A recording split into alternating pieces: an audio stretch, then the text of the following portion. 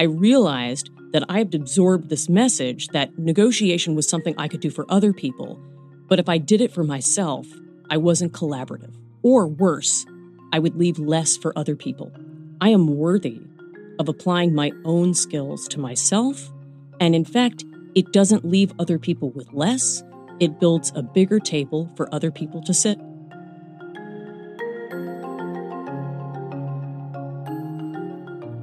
Welcome to The Bid, where we break down what's happening in the markets and explore the forces changing the economy and finance.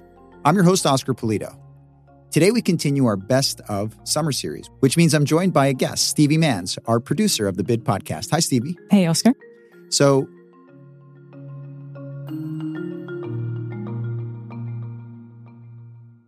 you and I have both picked one of our favorite episodes that we've done this year, and hopefully our audience has enjoyed re-listening to it or maybe listening to it for the first time. It's now your turn to pick one of your favorite episodes again. Which one is it? It's The Art of Negotiation, How to Ask for More with Professor Alex Carter. Nirmati Shah was the host of this episode. You weren't here because it was Women's History Month, and sorry, Oscar, but that's not you. I understand. So during the month of March, we had senior leadership from around BlackRock interview women from the world of business and beyond, inspirational leaders that they look up to. And Alex Carter came in to talk about negotiation. She is a professor at Columbia Law School. She's written a book, Asking for More. And I love this episode. I think this is something that I will listen to at least once a year. So many people think that negotiation is something that perhaps you do at work or someone always loses out on something. And it's this idea that she talks about of steering. We're always negotiating to get to where we want to go, and it doesn't have to just be in a difficult conversation or situation. That's right. And I recall as well from the episode that there was a point in her life where she realized she needed to start putting into practice some of the things that she was telling people to do. So sort of following her own advice. And there was this moment of hesitancy, but she powered through and ultimately now following her own advice. Absolutely. And there was something that Nirmati said about the steering thing. And she said she loved that metaphor. You are steering. And she said that she'll use it going forward in every day. And I checked in with her this morning. I said, hey, Nirmati, do you remember talking about this and saying that you were going to use it? How is that working out for you? And she said, oh my God, it is so ingrained in everything that I do now. I almost forgot where it came from. And I love that. It's so fun when you listen to an episode or a podcast and there's something that you take away and you really implement that. This podcast has been something that I've taken away and implemented. I even read Alex's book. She was kind enough to give me a copy. I think it's such a fabulous episode to re-listen to. There aren't that many episodes that I would do that for. Great. Well, let's re-listen to this one again.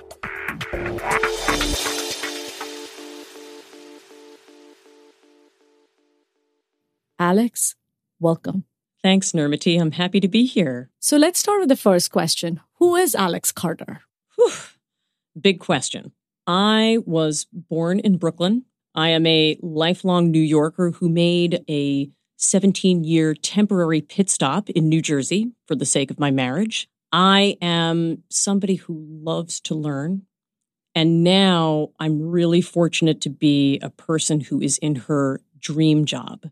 By day, I'm a professor at Columbia Law School. I teach conflict resolution. I help people work out their problems, and I help students to step into their futures. And then outside of that, I'm a published author and a keynote speaker, a mom of a 12-year-old girl, and a wife. Between your tenure at Columbia and the book and motherhood and other things, when did you realize it was your aha moment that this is what you were meant to do? Nirmati, I'm a lawyer, so when you ask me for one aha moment, I'm going to give you two. Okay. Buy one, get one free. Indeed. So the first moment was this. I think a lot of people look at my CV and they assume that I always knew where I was going in life, and that couldn't have been further from the case. I went into law school. I had absolutely zero idea of what I could do after graduation. And it wasn't until my last year there that I took the course that would change my whole professional life. The reason I took it is a friend of mine pulled me aside and she said, hey, I just took this class. It involves a lot of talking. I think you'd be great at it. Shade aside, I enrolled in the class, and this was mediation. And mediation is the art or science, we'll get to it, of helping people work out a dispute, helping people negotiate. And the first time I stepped into this dingy room in the New York City courthouse and helped these people work out a dispute, It was as though I heard Morgan Freeman's voice coming down saying, Alex, this is it. This is what you should do for the rest of your life. But here was the second moment. Because you see, after that, I grew really comfortable helping other people negotiate. I was really good at it. Then came the moment where, for the first time, I had to negotiate for myself. Early on in my career, I was in these jobs that were all lockstep. You walked in, the comp was there. But then I had to finally put on my power suit and my tall heels, that was my 30s, back when I was wearing heels, walk into the office, and I got a good offer. And inside, I had a crisis. Why? Because I realized that I thought I had to just accept the first offer I was given. I realized that I had absorbed this message that negotiation was something I could do for other people, but if I did it for myself, I wasn't collaborative. I wasn't going to be liked, or worse, I would leave less for other people. But I had just enough on the ball to call a senior woman in my field, and I asked her, what should I do? And she said, I'm going to tell you what to do, Alex. You're going to get back in there, and you're going to ask for more. And here's why. Because when you teach someone how to value you, you are teaching him how to value all of us, meaning all women. So if you're not going to go in there and do it for yourself, I want you to do it for the next woman who's coming after you. Do it for the sisterhood. That was the moment I realized I don't just have to do this for other people. I am worthy of applying my own skills to myself. And in fact, it doesn't leave other people with less. It builds a bigger table for other people to sit. I just want to comment on the fact that you make the table bigger. I agree with you 100%. But let's go back to the first point, which was around art or science. So what is negotiation? Well, it's interesting. Art and science are actually much closer than we think. They're just two different ways of trying to understand humanity, who we are, and to make sense of our world. And negotiation, therefore, is both. There are observable phenomena that have been documented in research, and that's part of the science. But then you sit down at the table, and it's two human beings, or maybe more human beings, looking at each other and talking, and that's nothing but art. Because I may go in with all of the research, but then in the moment, I'm relating to another human being. So it's interesting because there have been all sorts of technological advances, even when we think of negotiation, programs that can simulate bargaining. But in the end, unless the negotiators themselves are replaced by machines, we have to have some creativity, some differentiation, some sense of the art, the creativity, the imagination behind negotiation. I agree with you. So ChatGPT, everyone's talking about it. So what happened is someone from BlackRock went to ChatGPT and said, okay, create a portfolio that will beat the market for the next 10 years. And ChatGPT, instead of creating a portfolio, actually created a disclaimer saying that you cannot beat the markets with predictability. But I feel like that's the machine versus human, that humans transcend logic sometimes or fall apart in face of logic. And that's what might make a negotiation more interesting. Oh, we are predictably irrational. In fact, Nirmati, I start a lot of my negotiation classes by setting up a simulation. Here it is.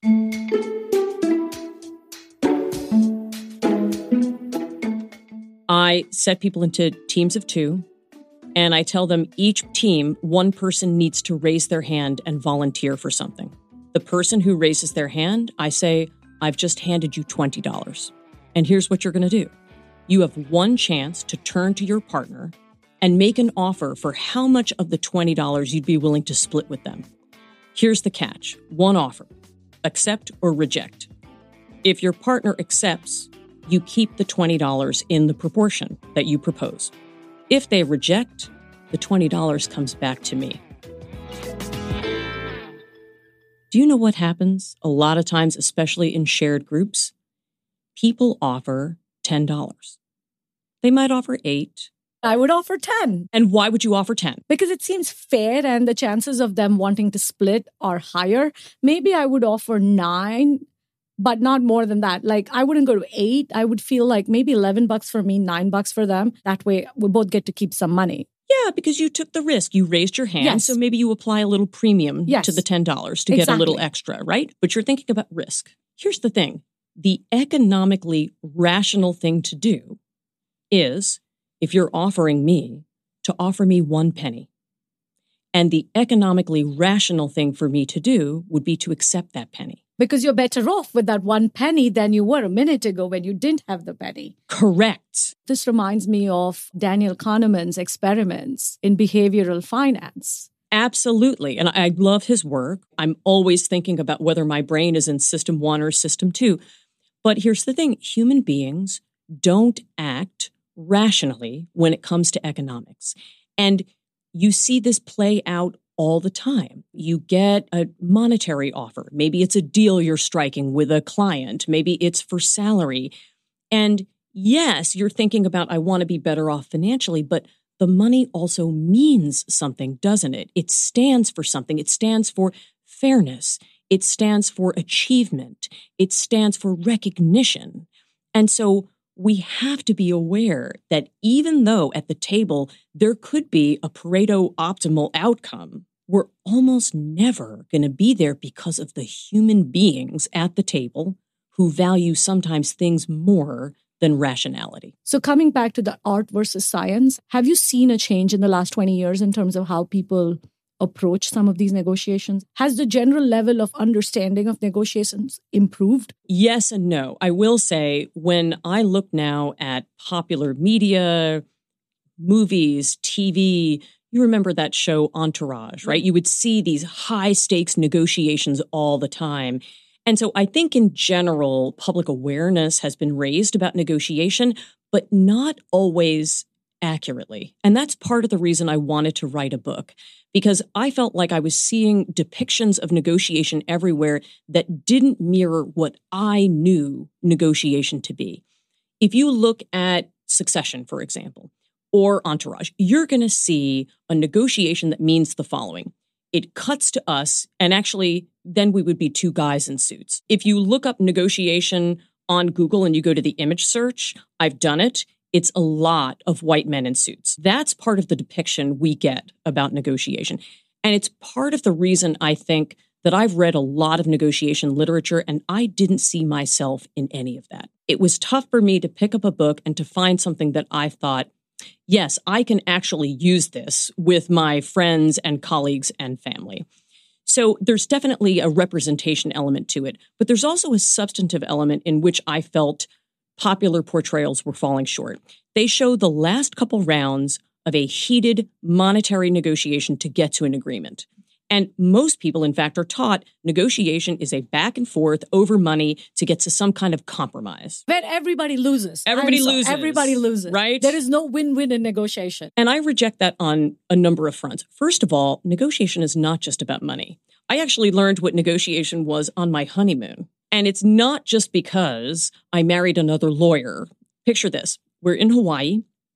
The 2 of us are in a kayak on the Wailua River. And our guide up ahead turns back and says, all right, folks, let's negotiate these things to the left because we're going to hit that beach up there. And I got to tell you, everybody else was enjoying the scenery and my brain, love of learning, was immediately somewhere else because of all places in the world, a kayak in Hawaii was where I learned what negotiation really means, because I thought that's right. If I'm negotiating my kayak toward a beach, what am I doing? I'm steering. And what if negotiation wasn't haggling over money? What if it was just the process, like a kayak, of steering my relationships in the direction I wanted to go? And with that in mind, I went back to the office the following week and I saw opportunities to negotiate everywhere. Because it wasn't just about asking for salary once a year. It wasn't just about the twice a year I would sit down with a client and say, let's hammer out this retainer agreement. I could be proactively calling and saying, tell me what's happening in the company. What's keeping you up at night? And all of a sudden, we were negotiating and our relationship grew closer. And then when I do have to deliver difficult news, when we do have to have a monetary conversation, we're in such a better place than we would be if I was in a kayak and I just took my hands off the paddle. Steering, there is a part of me which feels like I'm going to now use this as a metaphor for pretty much everything I do in my personal and my professional life. That was very insightful. But you started off your conversation with the space you wanted to create. So, women not being represented, and as a woman, you wanted to make the pie bigger.